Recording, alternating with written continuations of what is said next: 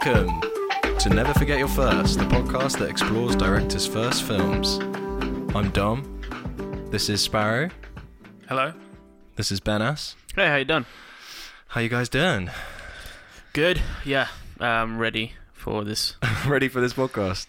I think so. Like an hour later, yeah. Now I'm ready. Yeah, in good spirits. Today we're going to be talking about Mid90's, Jonah Hill's directorial debut. Who'd ever thought that Jonah Hill would make a directorial debut, though? Honestly. I know. Just not me, because I remember him from like pretty much everyone else does. Superbad. Superbad, well, actually, yeah.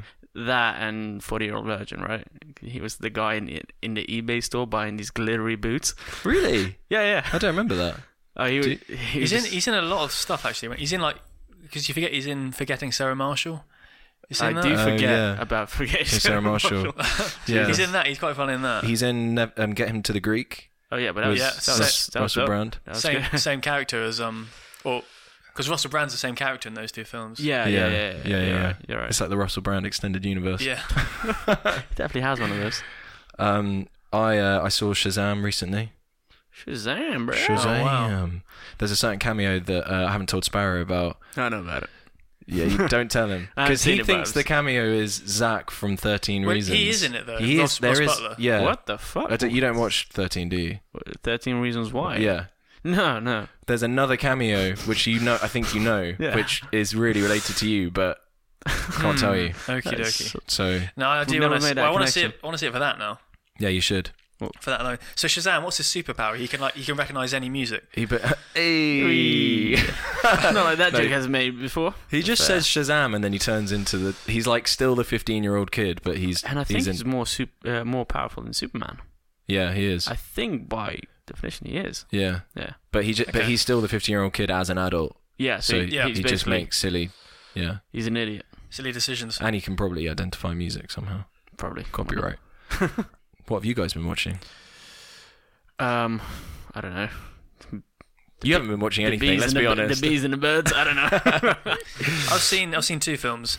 One was really good, Call Me By Your Name. Yeah. Oh, I saw Call Me By Your Name.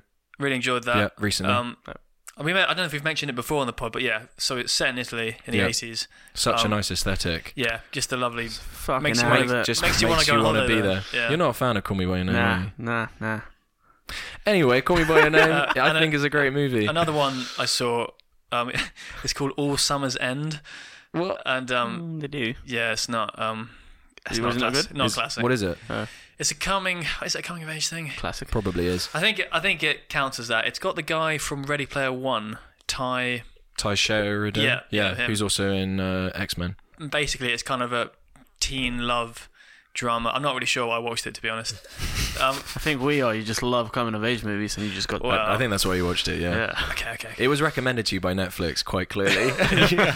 But anyway, so Call Me By Your Name is great. All Summer's End. I mean, not so much. Call Me By Your Name I just wanted to jump in the film and be in that Italian summer. Yeah, it just has such a nice aesthetic to it. I liked it. Apparently they're making a sequel to that. Oh yeah, it's based on a book, isn't it? It's based on a book. Yeah. There's another book. Is it with the same characters or is it? Not sure. Who knows? I've not read the book. It's quite an apt thing actually to talk about on this with the 90s because it was set in the 80s. Yeah. But it didn't feel. I mean, obviously there's I think there's a scene where there's like a cassette player in it or something. Yeah, but it didn't feel very 80s-esque. No, because in the way that other things really soak themselves in like 80s. But you have to remember it's set in Europe, 80s. Yeah, it's true. 80s Europe and especially Italy was way different to, let's say, we're talking about mid-90s later. So America being a big pop culture influence definitely didn't transcend all the way everywhere around Europe in the 80s. A lot of it was probably a good thing. Exactly. A lot of it was Soviet controlled anyways. Yeah. So. Yeah, I know what you mean. It was there were hints that it was 80s, but you wouldn't necessarily. It wasn't. You weren't drenched in it. Yeah, exactly. Whereas was that refreshing for you though? Yeah, because something like Stranger Things. I'm sure I'm sitting so close to this mic. Stranger Things, it's great, but I feel like it goes for it. It goes for on the 80s thing. I think it is kind of trendy to be like really 80s nowadays. Reboot your favorite 80s TV show into a movie. Exactly. It's like Can't Wait for a Breakfast Club. What was the other one? Bandersnatch. Again, it's like heavy 80s. Yeah. I did not watch that, mainly because I heard it just takes fucking ages to get through. It's an hour and a half. It's good. You should watch it. Maybe. I think you'd like it. It's a bit Inception-y how it keeps going back and forth. Yeah. I mean, I'd probably just watch it for Charlie Brooker, but I think it's worth a watch. It is worth a watch. I've seen. So I've been using Mubi, thanks to someone on this table. Won't mention who, but I'm looking at them. Oh, it could be anyone by now. So I've used Mubi recently, and I've watched 2 films. One was The Myth of the American Sleepover, which is a directorial debut by David Mitchell, who did It Follows and Under the Silver Lake. Under the Silver Lake. Not to be confused with the other David Mitchell author. It's a different guy, right? Yes. There you go. Also, just putting this out, I think this is like the 5th episode of this podcast. I think so. Yep, and we keep plugging Mubi.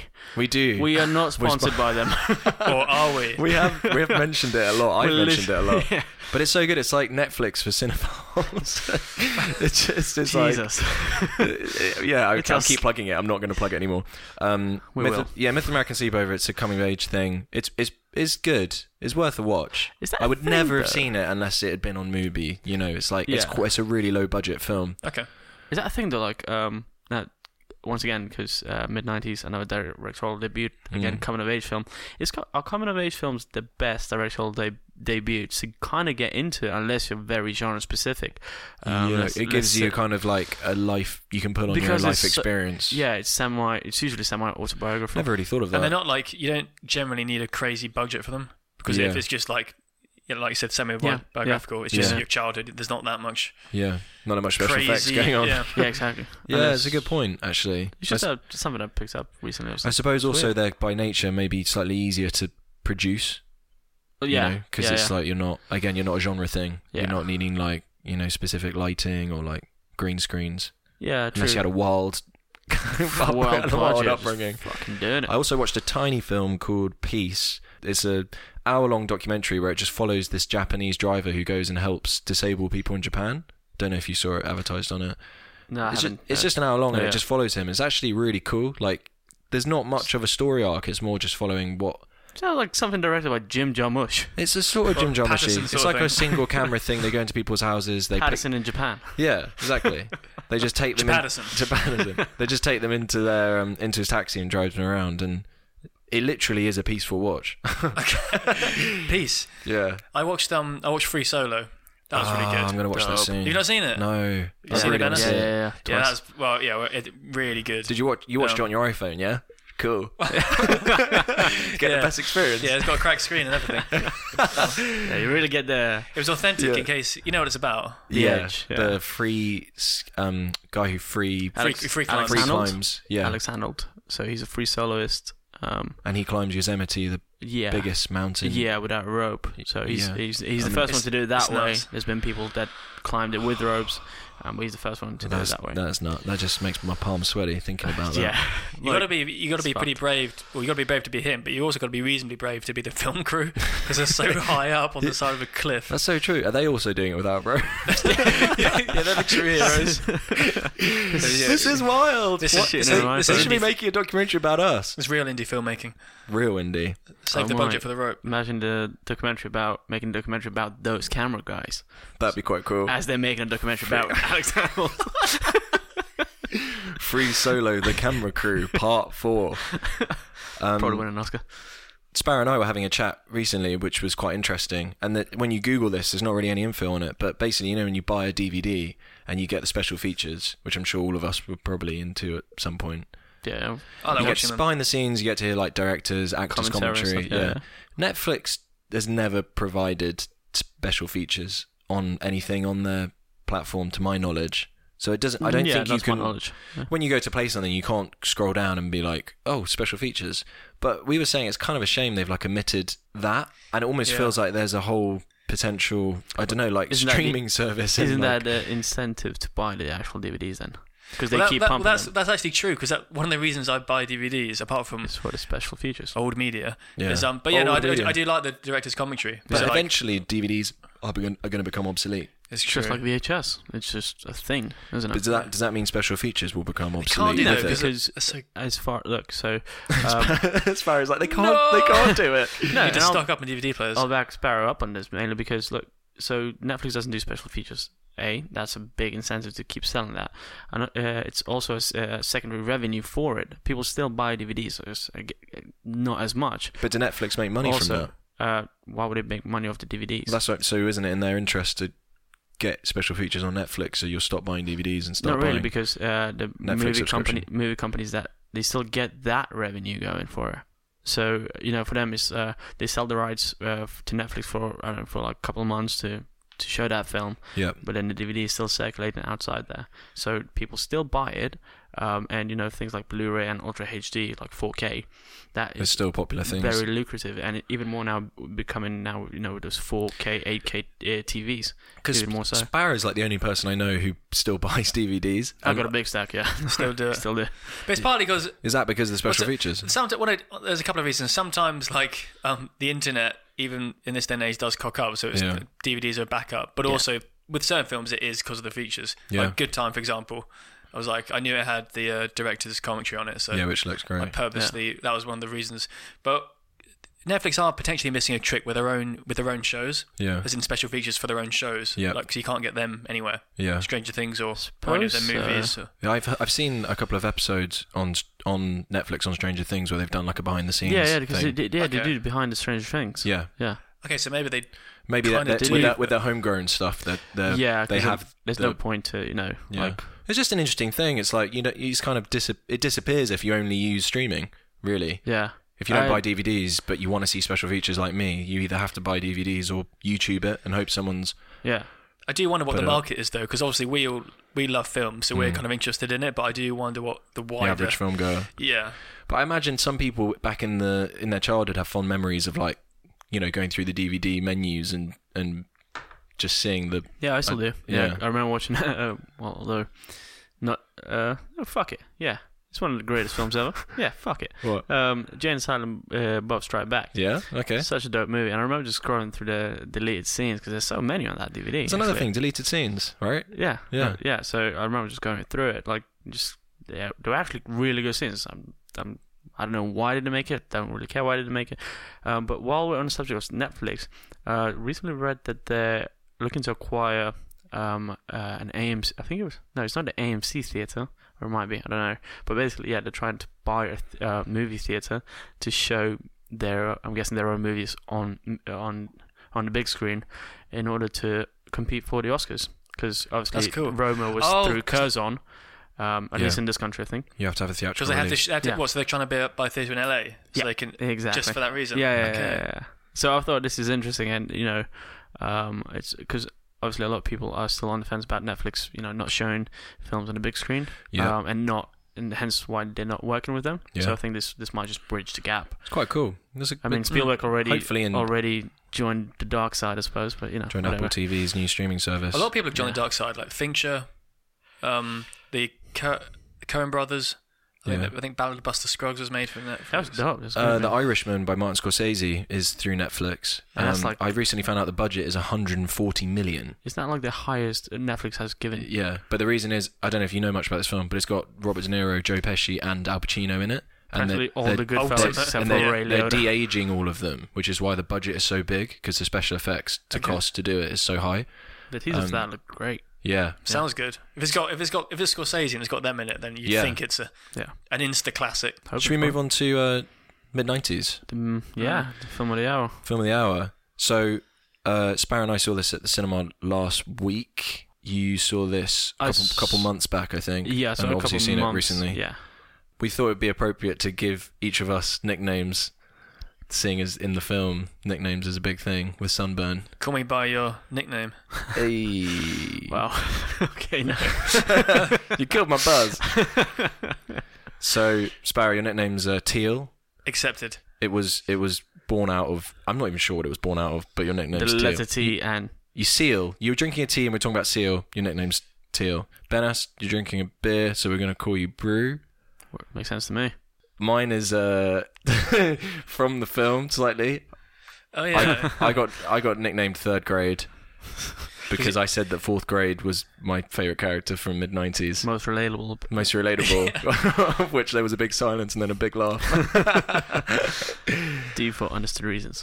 So yeah, let's proceed like that. Let's get into it, man. Yeah. Let's go Third Grade. Hey. No worries, Teal. So Jonah Hill has gone from Superbad to Moneyball, Wolf of Wall Street.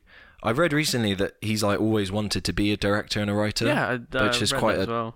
Yeah. Well, it's quite a big. I thought it was a bit of a revelation because I just assumed that he wanted to be an actor. I don't know about that. I mean, yeah, okay. He says that he always wanted to be that, and I'm going to take him at his word because I don't know him from Adam, anyways. So but then you have a lot of actors that do make that transition, anyways. You have Angelina Jolie who made Unbreakable. Unbreakable, yeah. Clint Eastwood. Thank you. Yeah, Clint. Oh, sorry. You talking about actors turned directors? Yeah. But I was still trying to come up with that name, Unbreakable, and you came out with Clint Eastwood. So I was like, what? But Bradley Cooper. Yeah, exactly. There's plenty. There's plenty, and they all like Bradley Cooper. He was another one that said he always wanted to be a director. So probably that's always the end game. I don't know. Yeah, I think what I liken it to is like you could because he's obviously worked with Martin Scorsese on Wolf of Wall Street. He's worked with a lot of great directors. Yeah, actually. It's like the best film school you could ask for, isn't it? Yeah, you're working with all these people. The thing I find about I don't think it's overly surprising for Jonah Hill because at the beginning of his career he was like Superbad. He was really only in those kind of silly. He was in that knocked up crew of those comedies. Yeah, but then subsequently he's done a lot of like Wolf of Wall Street. Well, that's not serious, but it kind of is. But Moneyball, yeah. War Dogs. Like he has like spread his he's kind of spread into different genres. Yeah. So I'm not surprised that he wants to. Not madly surprised. Yeah. I'm not given what he's done. Yeah. Yeah. That's fair. No, that makes sense. So this was produced by A24, Waypoint Entertainment, and Scott Rudin Productions. But I think A24 must have been the lead production company because at the start of the film, you have that's pretty dope. Yeah. A24 spelt out in skateboards, and then it gets crashed into. Yeah, so I think they're absolutely, yeah. It's got their fingerprints all over it. They did Lady Bird, right? Are you just good film? Saying it because Lucas Hedges is in this? Yeah. No, I'm not. But you're bringing that up because Lucas Hedges is in it. We'll come to Lucas Hedges. Do you think it's a risk, this kind of film, like Mid90's? It's a relatively low risk, mainly because you got a bunch of unknowns. Let's face it. Yeah, they're unknown actors, aren't they? Other than again Lucas Hedges. Yeah. I think the nature of this sort of film is it's not to everyone's cup of tea. So some people really like it, the kind of almost meandering structure of it, and some people really can't stand it because it doesn't. Some people just love a formulaic film. Yeah. Well, yeah, you're right. And I mean, look, so I think it's a bigger risk for Jonah Hill than it is for the production company because they will always get their money back anyway somehow, whether it's through Netflix or through Amazon Prime or whatever the fuck it is. But for Jonah Hill to actually have this kind of like almost niche kind of film as his first directorial debut is a bit of a shock to the system because he's known for his comedic roles. This is a way more serious type of movie. I mean, like you got, for example, whereas Bradley Cooper, he made another remake of A Star Is Born, right? So that's kind of safe picture. Although it did take him like 10 years to make it because nobody wanted to give him that movie, it was still kind of safe. Also because when you got Lady Gaga, who the fuck is not going to go see that now? And Bradley Cooper playing an alcoholic? Yeah, hell yeah. But either way, going back to mid-90s, it feels like this is more risky for Jonah Hill than it is for that's interesting. Company. We should go through the synopsis of the film for listeners. So it follows Stevie, a 13-year-old in the 1990s era Los Angeles, who spends his summer navigating between his troubled home life and a group of new friends that he meets at a Motor Avenue skate shop. Pretty straightforward. And that's essentially what the film really is. Follows and what it is, yeah. Yeah. It's sort of this meandering kind of conversational... It's following the group of friends once he's in the group. Yeah, and how he kind of goes up in the group, I think, a bit as well. Like, he kind of starts as the little kid that... Yeah. They're like... He's so excited to get them water at the start, and then he slowly goes up the ranks and gets his own board. I mean, he skipped over that. Ruben, the other kid, yeah. So there's five guys in the gang. There's Ray, who's the kind of the leader. Yeah. The pro skater guy. Yeah, probably like the best skateboarder. Yeah. Then there's fuck shit. Fuck shit. So that is his actual. Because that's pretty much just describes his character. Yeah, that's his nickname because he always says fuck and then shit. Makes sense. There's fourth grade, who isn't so much into this. He's into skating, but he's not so much of a skater he's as the the one others. He films it, and therefore he's sort of into it in some degree because he's keeping it. He's definitely part of the crew because he films their tricks and stuff. And then you got Ruben, and then you got Stevie. So Ruben's younger though. Ruben's the younger one. Well, Ruben and Stevie are both younger. They're both younger, yeah. Ruben's younger than them. Closer in age. I thought a really interesting thing about this, about reading around about it, was that Jonah Hill said the only film that he showed the kids, the basically non-actors, was This Is England by Shane Meadows, which I suppose is a similar setup of a kid that kind of... Kid gets into a group. Yeah, adopted by a crew. Sure. He also made a point to not show them lots of other coming-of-age things, because he didn't want them to... I think, from what I understand, he didn't want them to get like formulaic in their head of how it should be. Yeah, because he wanted a more natural aesthetic to it. Yeah. And I mean, you got coming-of-age films, that's one thing here. But then you've got films like, the skate films, and then you've got this is very hip-hop influence, isn't it? Because it's very present in this. It's LA, it's mid-90s. I mean, the hip-hop scene and rap scene was pretty big, wasn't it? Yeah. So it's still like a big part of this movie. So it doesn't glamorize either of those things. It just kind of, it is what it is. Kind of just puts you in where it kind of wants you, and doesn't expect you to have a bigger sense of this than it should be, which is basically a kid rolling around on a skateboard in LA. Yeah. So makes sense. It's interesting that he showed them This Is England.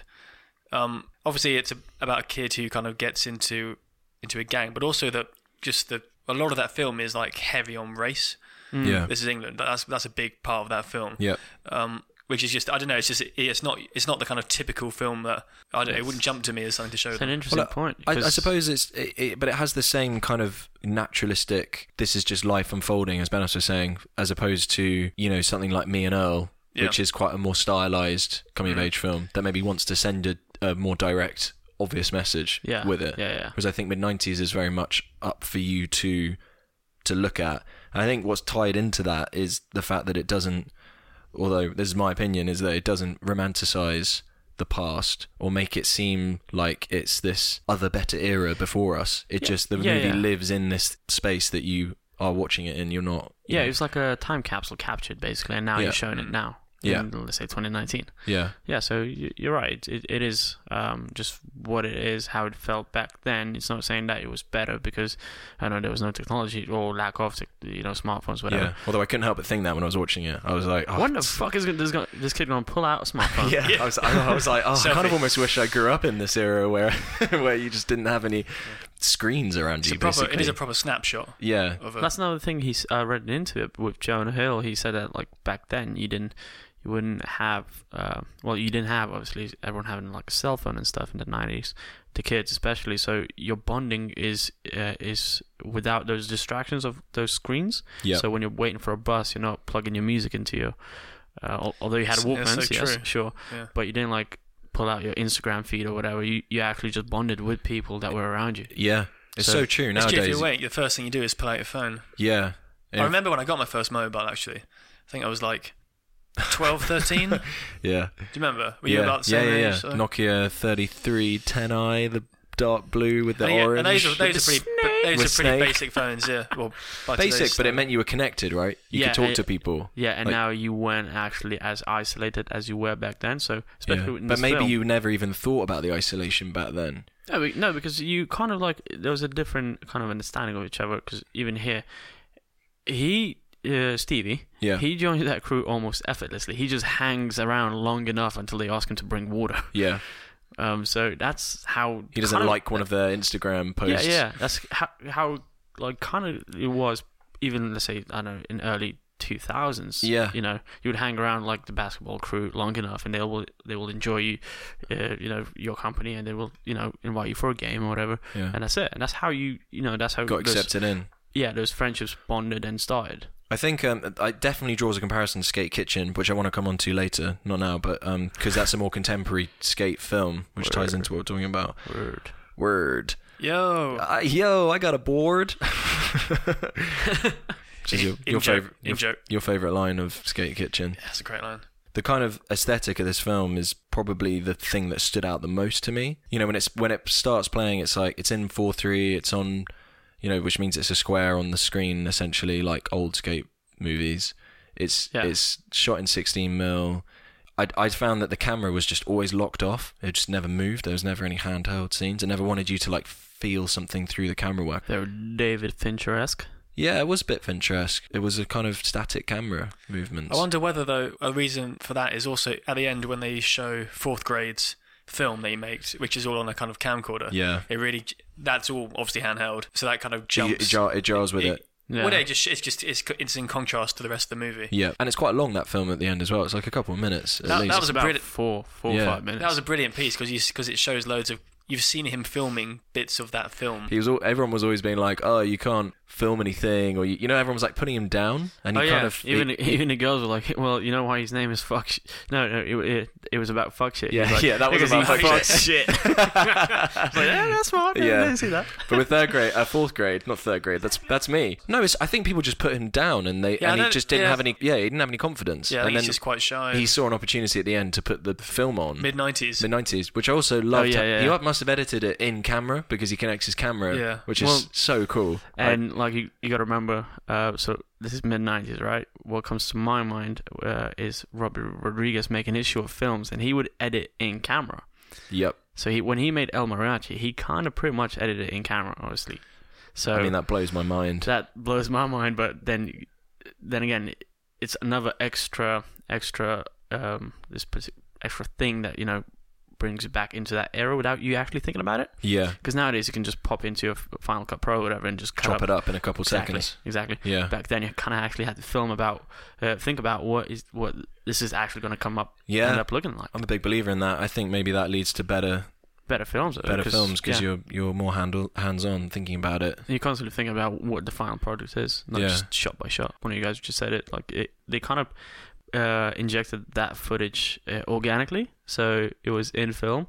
Yeah, so it wasn't just like a behind the scenes type thing. It was like, no, this him filming it had a purpose to it. Yeah, and that's what you've been doing in every scene. As Sparrow was saying, it was always in the background filming something. Exactly. Wrong name. Teal did something. Teal.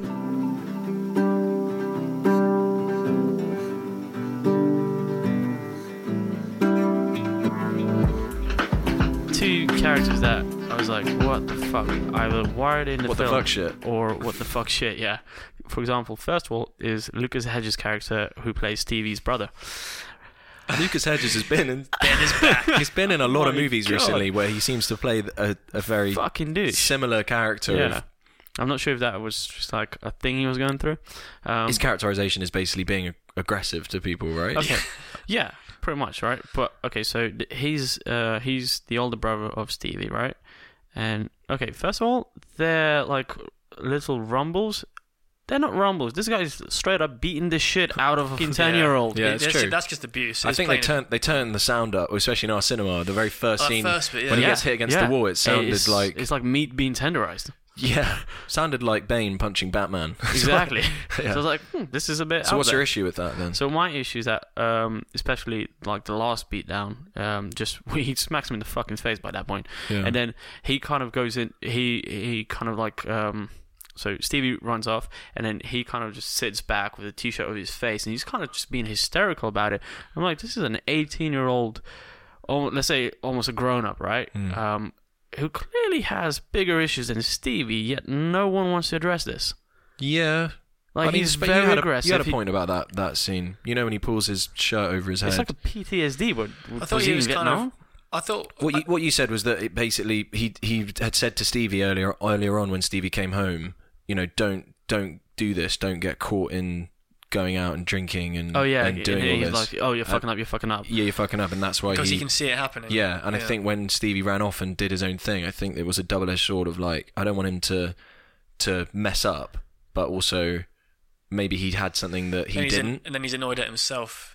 I don't know. I don't know. I thought that was we've done a great job of dissecting that. But you're right, Ben. It's too strong for. It's one thing to like kind of have a bit of a ramble, but it is just plain abuse. Like he just beats the shit out of him. Yeah, and then like got who the mother. So you're saying that because they weren't addressing that was an issue? No, absolutely, because he clearly has bigger issues than Stevie does.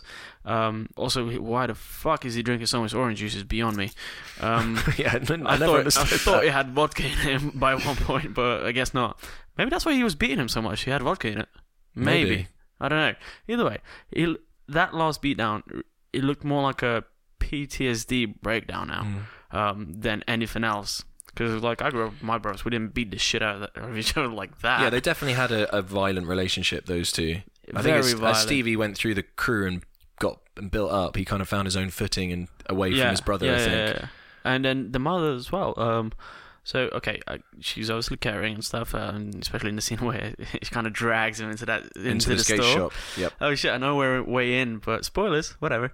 We're never going to remember to say that. Yeah, so obviously she's caring, but so you have those scenes where like a guy walks out of the bathroom and Steve's just like, what the fuck, who's this guy now? So you feel like there's a revolving door of guys going into that house, right? There's obviously no father present. Right, so obviously there's a mixed feeling who's meant to take care of who here. Yeah. Because although so Stevie's brother is beating the shit out of him, Stevie's mother's trying to keep nursing him like he's still 7. Yeah. So there's no real relation of who's actually in control here. So and I felt like her story, because there's Lucas Hedges. He says something like to Stevie when they were playing, I guess Street Fighter 2. Yeah. I'm guessing that's a guess. Oh, they were playing Tony Hawk's, I think. Oh, was it Tony Hawk's? Yeah, I think so. Big ups Tony Hawk's. I remember that game. I think that was there because of the skateboarding. Sick, dope.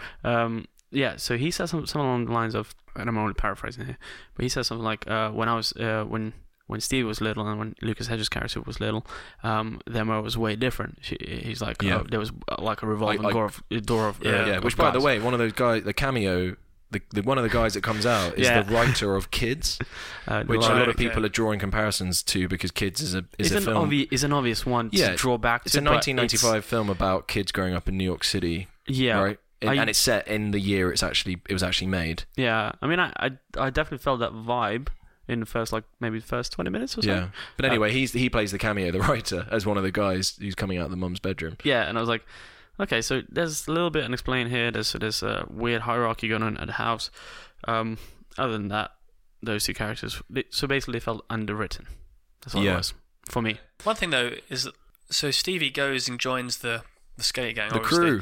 But he tries to kind of reach out and befriend his brother at the beginning because he buys him a CD which he knows his brother doesn't have. Yeah. So he tries to kind of be mates with his brother, and his brother rejects him. Yeah. So I really like that scene when he kind of goes into his bedroom and he's kind of just like checking out the weights and stuff. That's awesome. It's a really great intro. Yeah, I think. to their dynamic and how it plays out. Like, stay the fuck out of my room. Stay out of my room, Stevie. So you're right. So he tries to bridge that whatever gap there is, but then again, and he's like very bitter about it. So I'm not sure why you're never sure why the fuck he's so bitter about it. I think his brother's going through something, and the fact is the story's about Stevie, and it's at such a slim film of like 90 minutes. The story's about Stevie, but Lucas Hedges is a key part because he's part of one of the reasons Stevie wants the escapism of the skate gang. Is because of his brother. Yeah, that's true. Yeah. Because his brother's being so violent. And that kind of like almost role reversal of fuck shit just kind of stepping up to Stevie's brother. Yeah. Oh yeah, that's a great like scene. That scene. I forgot about that. When he does the trick next to his brother and he's like, Bro, I'm sorry, what are you doing? If you're not been hit by a skateboard in your shin, you will not understand the pain. Yeah. That looked like it hurt. I found that scene funny only because Lucas Hedges was wearing like the baggiest clothing ever. Yeah, you're right. Like, and I mean, it just looks silly, but I mean, it's just a recreation, isn't it, of the 90s? That and the fact that he was probably pocketing more orange juice. Even at the end, he just pours out two canisters of orange juice. It's a thing for him, I guess. It was his thing. I'm guessing it was Sunny D because it was the 90s. Yeah, he loved that stuff. I thought the film had this mix of like subtlety and brutality even. So you had this brutality, not brutality. I thought the film had this thing between subtlety and brutality because you had the beat downs with the brother. You had whenever he was skating, there seemed to be some massive fall, and obviously there's the big fall that he doesn't make the jump. That's brutal. And he falls. So there was a lot of hitting in the face, but then there was also the flip side of that was that when he got accepted in the gang, the kind of Ray and fuck shit kind of took him under his wing, and there were some really nice scenes between them. I felt like there was a nice emotional level between the crew. But then something would just happen, like Stevie would fall over or his mum would come in and pull him from the gang. Oh, yeah. I kind of feel like I really liked that because I feel like a lot of coming of age films rely on the tropes of, you know, like music and camera work and a lot of different ways to try and evoke a certain like moral from you. Whereas I felt like that's kind of more like real life. Things just come out of nowhere and hit you, and you've got to just deal with it. I quite liked that. That last skate party scene? Yeah. Where the guy's just like chugging 40s. No, it's Stevie. Stevie, yeah. Stevie's getting wasted. Which is completely wasted. Yeah. And Ray just comes over takes. I really liked Ray. He was cool. Yeah. I thought he was probably, maybe not the best, not my favourite character. Yeah. He was definitely great. Who's your favourite? Great at it. Lucas just I love the scene with Ray when he sits Stevie down and they have that kind of chat outside the back of the shop, you know, when he tells him about you wouldn't trade your shit for someone else's.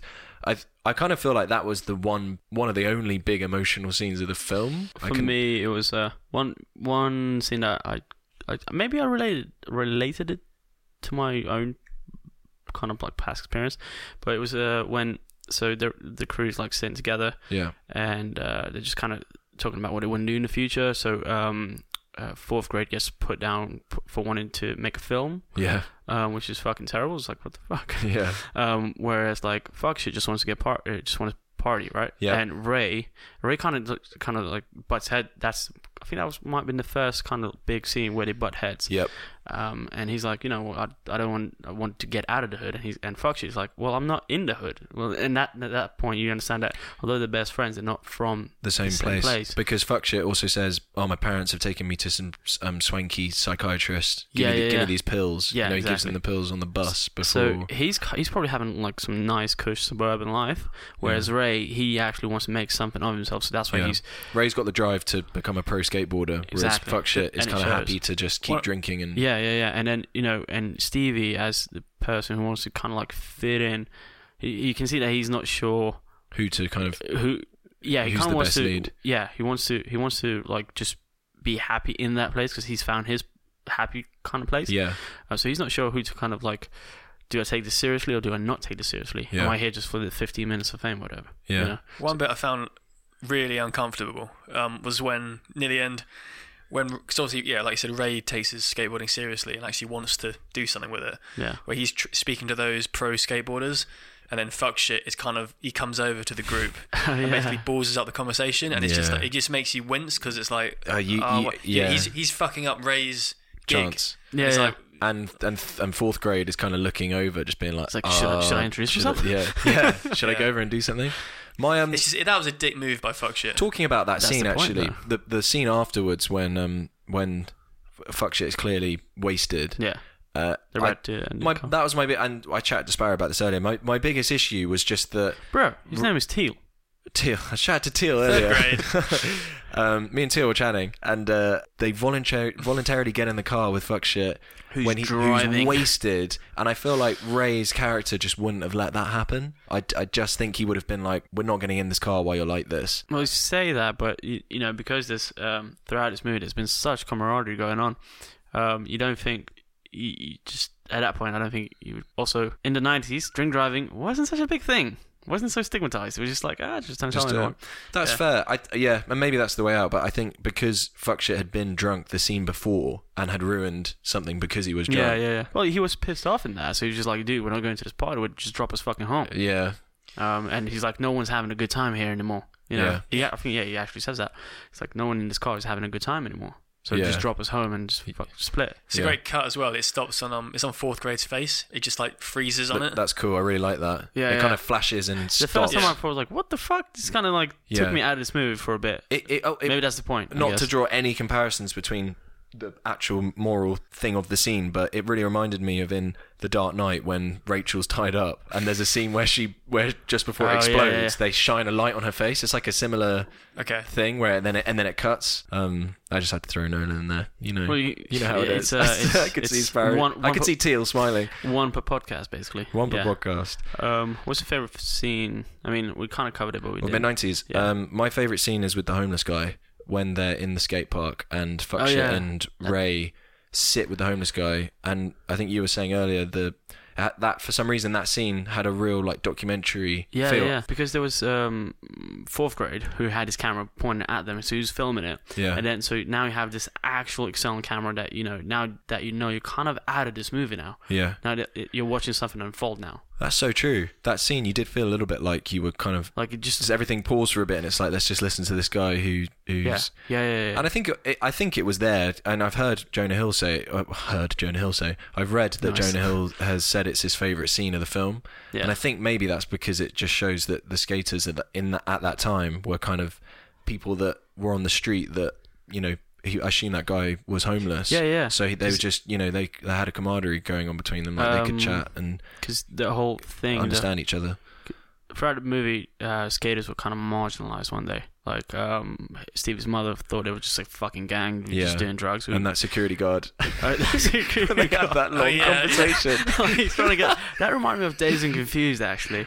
The security guard tries to throw them out of the complex, and he's just like, "Oh, Jesus didn't Sheryl smoke." Crow looking guy. Jesus smoked cigarettes. Oh, what did he smoke? It was really good.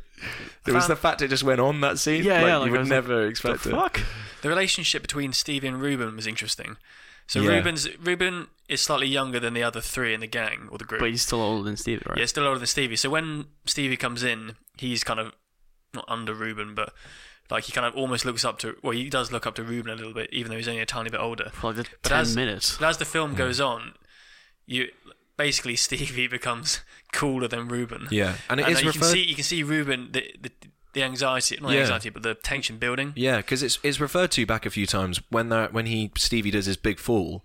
Ruben has to take his t-shirt off to give him. Oh wait, it's my favourite t-shirt. But also when Stevie gets with the girl at the party. Oh yeah. Ruben is he didn't hook up with anyone, so it's not. So basically, Stevie starts as the outside, and then it's Ruben who becomes the outsider. Because in that party scene, you got Stevie. How old is Stevie in this fucking film? I think he's 11, 12. He's 11, right? Yeah. So this guy, you got him smoking weed, chugging 40s, which is basically the massive beer bottles. Yeah. I feel like you've chugged a 40 before. Maybe.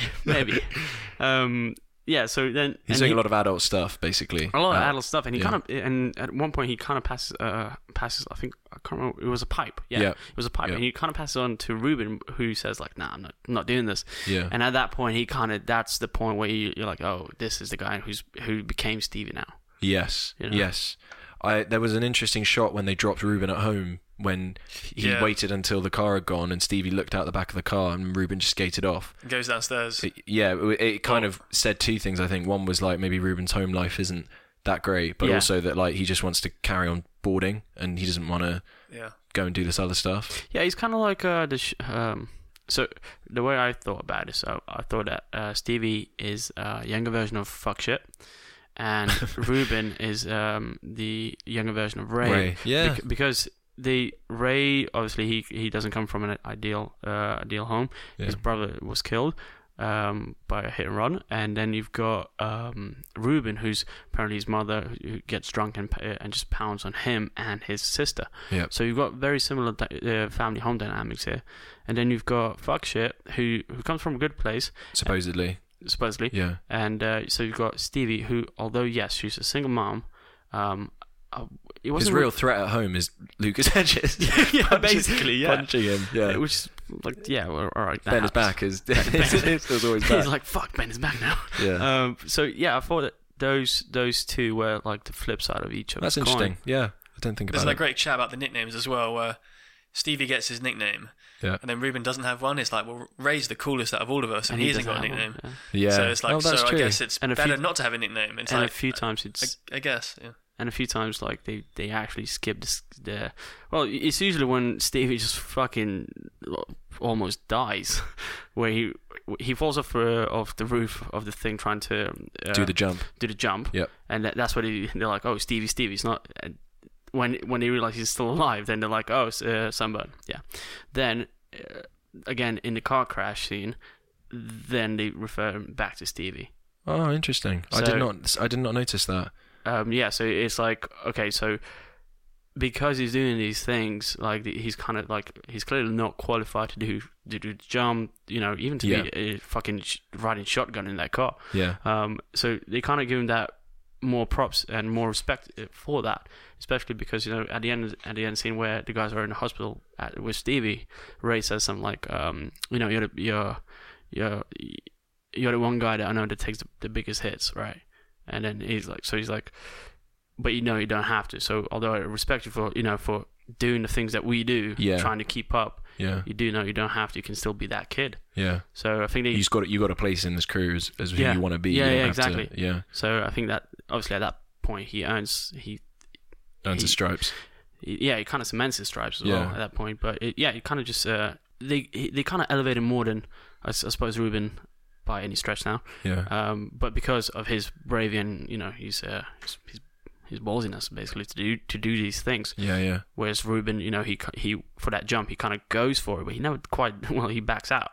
And then Stevie, who can barely fucking ride a skateboard. Yeah. I loved that scene, how the music built up and you felt like, oh, maybe this is going to be like a, you're duped because it's sort of a coming of age thing, and then it just drops. Yeah, exactly. I was just going to go back to the subtlety thing. I think the scene when he gets with the girl at the party, I thought was quite interesting how much time was spent on that. It's like, to the guys it was like, oh, Stevie, you scored with this girl, but when you actually see the scene, she realizes that he's probably never had sex. And he's 11. Yeah. I mean, he's never hooked up with anyone, and she's kind of like, are you afraid? And he's like, yeah, a little bit. And I just thought that was handled a lot more delicately. The fact it was even handled, they could have just not shown it. And actually, after that, you do have the scene with the boys where Stevie is being like, what's going on? But actually, what you do is you have a large conversation with the girls, and you see what they think about it as well. Debrief. Yeah, which I thought it just. I think that was the most. I think what it says about Jonah Hill is that he wants to show everyone from different sides. Yeah. What do we think of the nostalgic aspect to this film? Didn't have. I mean, it kind of reminded me of some of my childhood, but it didn't remind me much of it. Because I read somewhere that Jonah Hill's like 2 rules were like no skate porn and no nostalgia porn. So I think what his thing with that was, don't make it so that it's just about recreating the era. We want to make it about Stevie's story, not about the fact that you could play Tekken 2 with your back then. Nostalgia porn, but he does put like references in. Like I mean, the best one, my favorite one, was the Teenage Mutant Ninja Turtle bed sheets. Oh yeah. I love that show. Yeah. Like proper 90s. Yeah. Was that the one that did it for you? I think that well, I guess the point is that he in order to make this film as though it was in the mid-90s, you obviously have to recreate elements. But I think from a story perspective, it was not obsessed with. It didn't rely on it. It didn't rely on it. Nothing relied on it. There wasn't a scene where Stevie walked down the street and there was, I wish I had a phone. Or like with his Walkman and like. What's really interesting, from what I've been looking at reviews and stuff, is he didn't want to make it nostalgic, and it isn't in the story. But I think when people watch it, they get nostalgic because it feels, and maybe we can debate this, but it feels like it's quite a faithful adaptation of what it probably was like in that area in that year, which we forget is really hard to do. It's really hard to make it exact. The amount of people I've seen who said, this was basically what it was like for me. I mean, maybe I wasn't in America when I was skating, but this is what it felt like in that time of year. You're right. I mean, there's one thing to dress up your fucking costume, Ghostbusters costumes or whatever. Teenage Mutant Ninja Turtles. All that, and just say like, oh yeah, we're in the 80s or 90s or whatever. But here, it's very subtle. I mean, it's so like you were saying, the subtlety of the movie. The nostalgic bits either come from the way the story's handled, which is true, and then the whole aesthetic of it. So small stuff like the T-shirts used, the brands used, the way they would carry themselves and the way they would wear their clothes. That's what most of the 90s like kind of looked like. So it wasn't about the biggest movies on the marquee or whatever. It was about the small things, the everyday things, the mundane things, the T-shirts you wear, or the socks fourth grade can't afford. What I guess the point I'm making is that skateboarding in films is kind of is is shown in a certain way, isn't it? It's shown as a certain like pastime that like everyone did, and I think what he probably felt was that it wasn't represented in film in the way that he remembered it, or at least, because I don't think it's not a semi-autobiographical thing. It's really not even an autobiographical thing. No, just it's just an observation of maybe someone that he wanted to be when he was growing up. Emulate someone. Well, which is what movies are good for. I suppose so. I mean, that's what another film this Mid90's reminded me of was a Larry Clark film. So he did Kids. Yeah. Then I was about to say Kids. This one is was Step Rockers, and it's a bunch of I think they were Latino. Yeah. They were Latino. Bunch of Latino kids in high school that were skateboarders, non-professional or anything, but yeah, they were like punk rock skateboarders who I kind of gravitated to more because those were the kind of kids not Latino but the punk rock skateboarders that I grew up around. I would say that although not my favorite, or almost up there, somewhere up there, scene out of Mid90's was Stevie, where he's just kind of like choking himself with a controller. Teal and I spoke about this as well. So what I took, I'm not sure what you guys took away from this, but the way I kind of thought about this is, okay, one thing you might just be thinking like, oh, he just grabbed the controller because it's the closest thing to the hand, but it's kind of a thing of him letting himself go of his like kind of childhood. He wants to be considered more than a child now because he wants his mum to take him seriously. He doesn't want he's like a mini baby in him. He's becoming an adult. He's becoming a man. So I think the choice to use the controller wire. It seemed intentional for me at least, because he was kind of letting go of him being a child now. And just to be clear, you're talking about the scene when he runs in and ties the controller wire around him and his neck. Tries which I got such a reaction in the cinema we were in. Because it was such a quick shot and it was so out of the blue. Yeah, but young kids, they would just overreact to things. They'd be like, "Oh, I'm running away. Me and my toys are gone." Yeah. So this was just that kind of thing. Yeah. Obviously taken to a much bigger scale. Yeah. There's another one earlier where he when he's stealing the money out of his mum's drawer with his brother. What? Lucas Hedges is just standing there. Lucas Hedges is like, "Do it. Do it." He just takes the $40 and skips. Oh, that was funny. His brother. He just stands there wearing the baggiest jeans and is like, "Do it." Stevie takes the money and then gives it to his brother, and then he blames it on his brother. It was him. That is good. But in that scene, he does it, and then the way I viewed it was he regretted it, and then like starts scrubbing his leg with a brush or something, like which looked really painful, and he was kind of just angry at himself for doing it. Well, that was how I viewed it. Yeah. I don't think you're wrong. So the scene where he comes home and Lucas Hedges. So basically, the scene where Lucas Hedges comes into his bedroom in like dead of the night, just beats the shit out of him. That was It reminded me of Full Metal with that Jacket. Mask as well. Yeah. With the mask. Yeah, with the soap. Oh yeah, that was weird. Yeah. Yeah, what was that mask about? You see him like eating cereal with it. It's Bill Clinton. It's like, what? But why is he wearing it? I've read a couple of reviews that have called that out as just being like it just makes no sense. Just at a dinner table, just creepy. I think his character, he was obviously going through... It's so interesting you talk about this because I would never have come out of the film and thought, oh, Lucas Hedges' character was really, really weird. I just would have... I kind of took as like... I was more into Stevie, and it's just he's an older brother that just beats him up because basically every scene they have, he's beating him up. Now we speak about it, he's kind of weirder and weirder. No, it does. He's getting weird. And the scene where he just stands there while he takes the money, it's just weird. Why didn't you just take the money and just blame it on Stevie? On Stevie, yeah. Like, what the fuck? It's a strange power dynamic going on. What do you guys think about? Obviously, there's been countless indie features of what I would consider kind of like young guys growing up, coming of age, like joining a new family dynamic of some sort. Like, do you think Mid90's earns its place at the coming of age table, or do you think that do you think it breaks new ground? I think for me it does, mainly because it's so, although it is stylized in the way the movie is done overall. Yeah. No scenes like by themselves are very stylized. It's kind of natural happening. Yeah. So, like you mentioned earlier, Me and Earl, that seemed like very like this scene has to follow this scene has to follow that.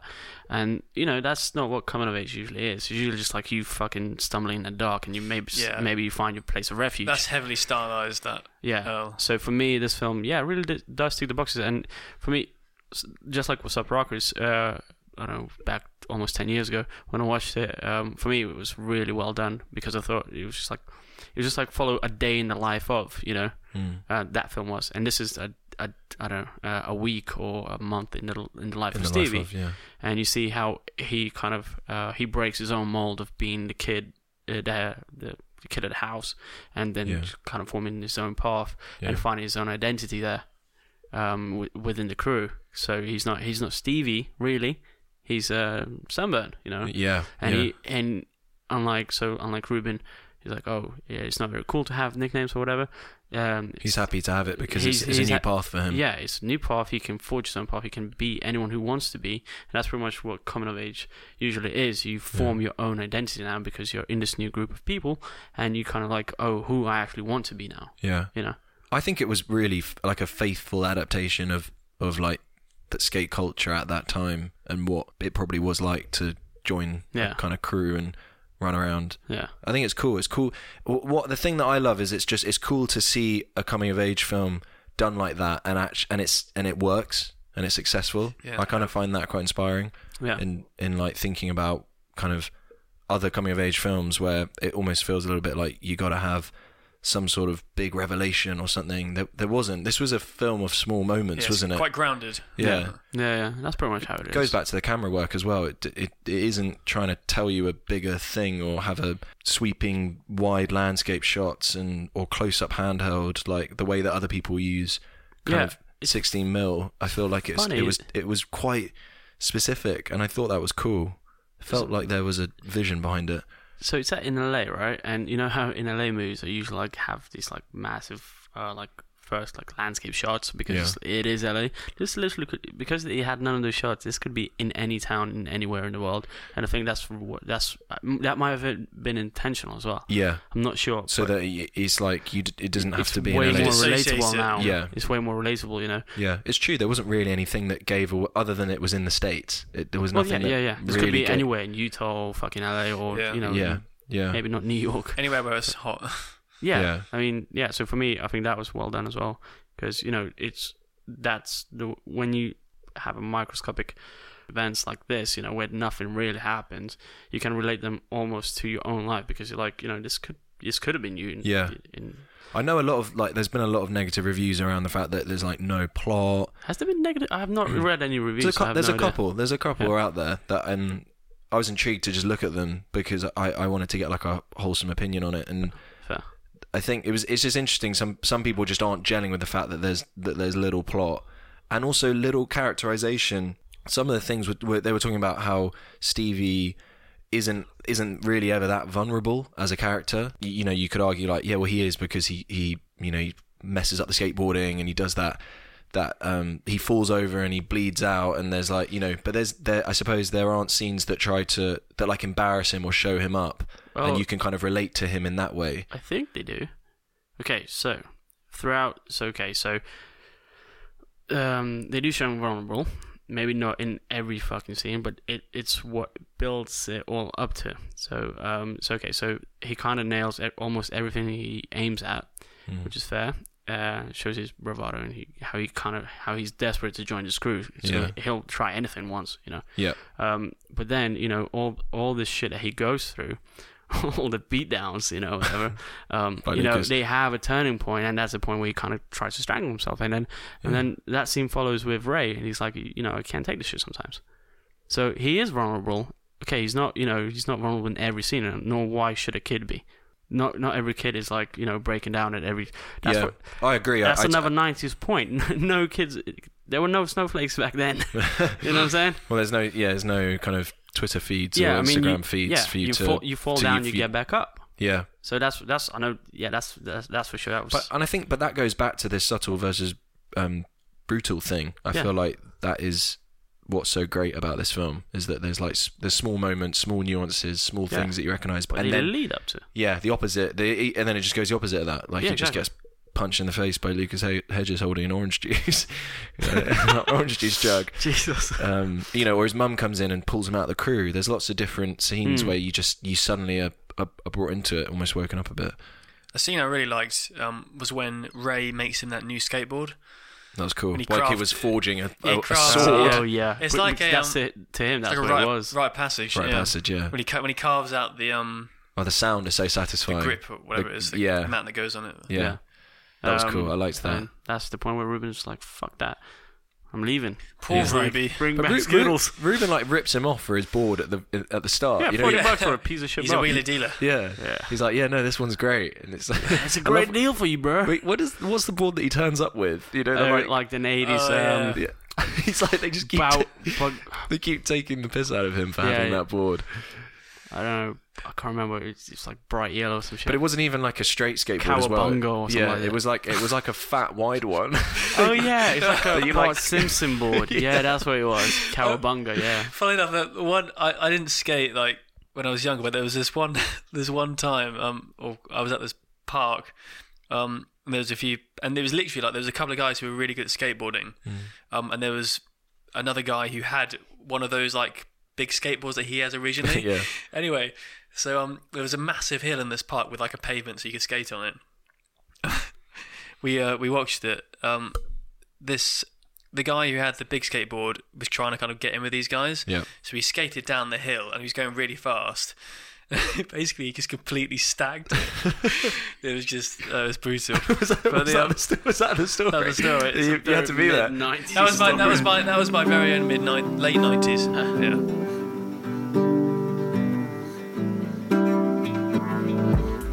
That's how I associate with it. I suppose maybe there's some truth in the scene where he just goes to do it and just drops. It's like that's probably what happens most of the time when you try and do a jump or a trick, absolutely. Especially when you're 11 years old and you're trying to clear a space that's bigger than that's like three times the size of you. That's running before you can walk. I thought the music was quite interestingly used in this. So you got Trent Reznor from Nine Inch Nails and Atticus Ross, who did the Social Network music, which I know Teal's a big fan of. Great soundtrack. But the soundtrack for this I felt was, and they also do the soundtrack for the Leonardo DiCaprio documentary Before the Flood, which has a great soundtrack. It's these long droning beats, which I think is what Social Network kind of had to it a little bit. Yeah. You could have quite easily taken some of the soundtrack out, and I don't know how much effect it really would have had, but I think it was there to just kind of give the film another layer of aesthetic. Well, yeah, I mean, in the beginning, where he's kind of cruising through Lucas Hedges' bedroom, it had Trent's and Atticus's soundtrack going on. Yeah. And I thought that was really good. I thought that was the very first scene really built aesthetic. Yeah. But having said that, I don't know. For me, this was all about soundtrack of the what I remember is the music. Yeah. Not 93 to Infinity. Kiss from a Rose. There was some really great music. Yeah. Probably where most of the budget went. Probably, which is undisclosed. The budget is undisclosed. Can't seem to find the budget online anywhere. It's almost as if it's been removed. Jonah Hill shouted at us. What was the budget? Yeah. I suppose a lot of it went on the music. I guess what I'm saying is it's interesting that they got two quite well-known composers and music people. Oscar winners to do the soundtrack when to do the score when the soundtrack was so heavily populated with like tracks that most people know. It's more remembered by the soundtrack, not the score. I think scores are things that you either really notice or you don't, right? Yeah. They're not something that you... Yeah. But I think for me there was just... I think it was really the first scene, as you said.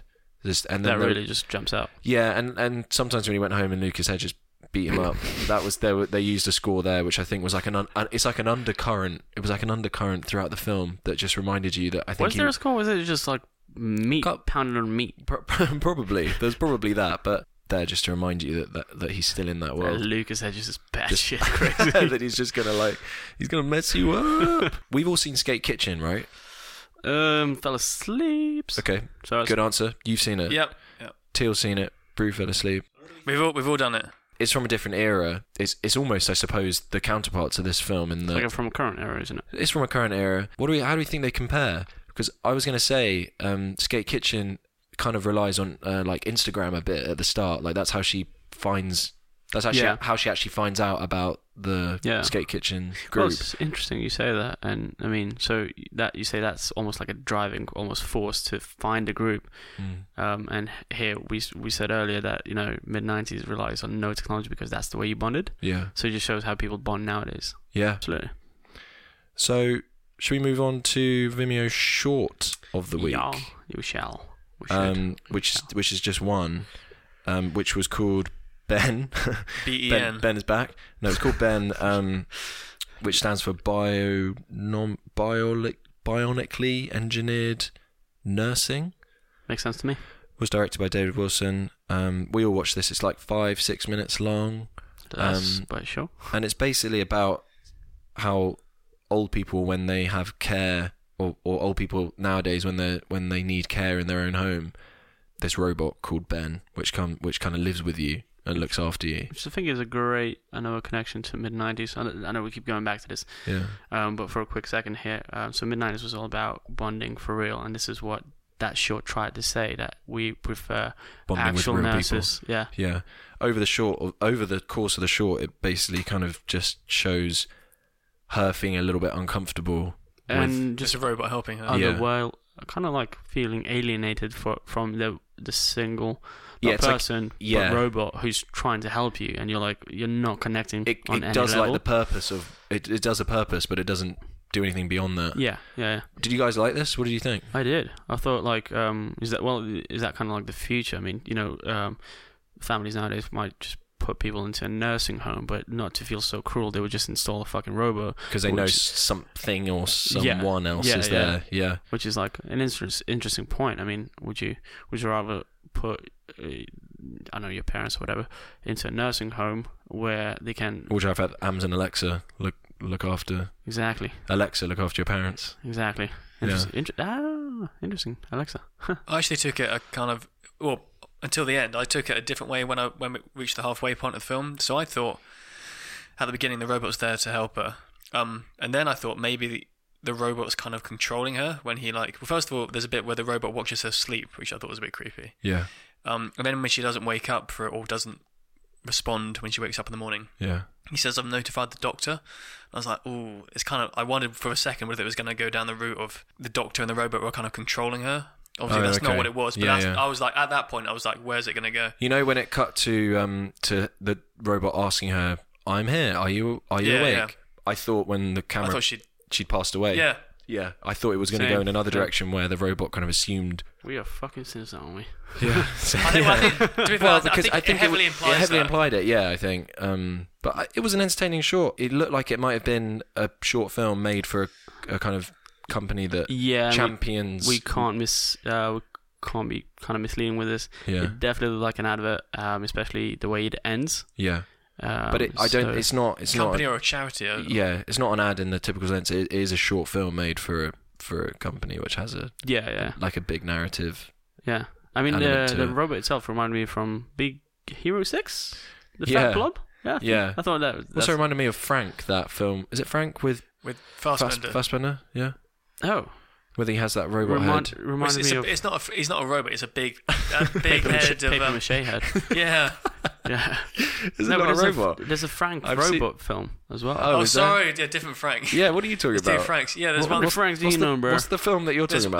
There's one where have you seen it? Yeah, I've seen it. Yeah, there's one where Michael Fassbender plays this rock star who wears this paper mache mask over his head and never takes it off. Right. Yeah. It's quite good. It's got Dom Hall Gleeson. Anyway, wrong Frank. Yeah. Yeah, watch the other Frank, which was entertaining enough when it came out. Are we recommending this short? Definitely. Yeah, I mean, it's 3.5 minutes. It's not like Vimeo stuff of the week or anything, but for that reason especially, I think it's good to check it out. Nicely shot as well. Yeah. Really like the long tracking shots that had a budget spin around. Yeah, all the music. Yeah, so that's Ben, and it's directed by David Wilson. Yeah. We don't have a question this week. I know. Because Mid90's has come out in the UK and no one's seen it. Well, it's only come out in the UK, hasn't it? Yes. Yeah. Theatrically. Yeah. But I thought I would say that if anyone wants to get in contact, they can email us at firstfilmpod@gmail.com or find us on Twitter at firstfilmpod. Use Twitter, it's easier. Use Twitter, it's much easier. And I don't know if anyone knows if email still exists. Just saying. We're out of the 90s. Yeah, sadly. Want to go back to that pre-email era. Yeah, but Page me. Did the film make you, I don't know, like be nostalgic in that, you know, like, oh, it was kind of a simpler time? Not really. I just thought it was cool, but I wasn't kind of longing to be back there. Yeah.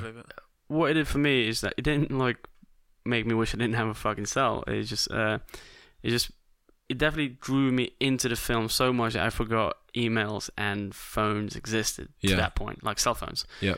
So, or, you know, Instagram, like Skate Kitchen, they kind of remind you of it. Yeah. But whereas this film kind of draws you in so much that you forget, you're really drawn into that 90s era where you forget that, cell phones and shit existed. Yeah. Which was good, I think. Yeah. Saw a really interesting thing that was saying what would coming of age films look like in about this era. Yeah, like in 10 years, looking back at found you on Instagram, bro. In 2018. Yeah, probably something like that. Yeah. I mean, going back to Skate Kitchen, that was how it was dealt with. So yeah. It's interesting to think.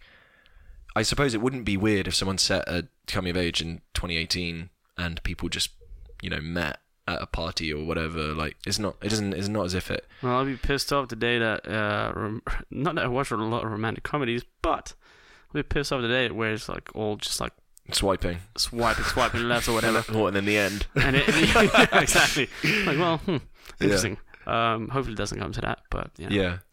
But I think I suppose if a coming of age being made now won't be able to ignore the influence of social media and the use of people's because the thing is, you have to remember that kids now grow up in an era that they don't know what it was like when that shit didn't exist. Yeah. So they have no memory. I think it's because Mid90's must be virtually unrecognizable to some younger people watching it. Yeah. My cousin would not understand because she was born way later. Yeah. Yeah. By the time that everyone had a computer, everyone had a cell phone. Yeah. I mean, people born now in the last few years, like everything, they'll always have a touch screen. Like touch screen was like nowhere near around when we grew up. Yeah. But then again, there is that thing where if you give a young kid a phone, they'll just start pressing on the screen. Or a normal TV, they'll touch the screen. Yeah. They assume it's. Yeah. I mean, we do come across as fucking old men, but I was born in mid-90s, by the way. So 95 was for me. Yeah, early 90s. Yeah. Yeah. So. Cool. Hopefully I don't get to see that fucking film where Instagram is coming of age. I hope not. Yeah. I know that. Give it time. Yeah. Yeah. It will be like searching, but it would all be just based on an app. Watch this new coming of age film. Yeah. Let's not give anyone any ideas. We've actually completely forgot to say that Fruitvale Station is still very much. Oh yeah, the Cougs, man. Yeah, Cougs. Brian Coogler is someone that we're very much going to cover in a future app, but we've all seen Mid90's recently, so we wanted to get it out. But we teased that at the end of the Thunder Road episode. Exactly. So plot twist, bro. Yeah. Yeah. This isn't Fruitvale. This is kids skateboarding in. Oh my god! Watch the wrong fucking film. Downtown LA. Yeah, no. But we will cover it in a later app, and that is a great movie. So. What are we doing next? Next pod, I suppose. Think on your feet. We could do Fruitvale.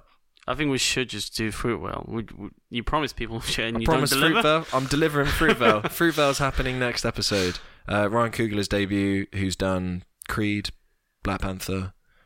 I didn't see what Black Panther. You haven't seen Black Panther? It was like a small movie, wasn't it? Yeah, I think it was that small indie film. Sundance winner or some shit. Yeah, I don't get it. I don't see the big fuss. No.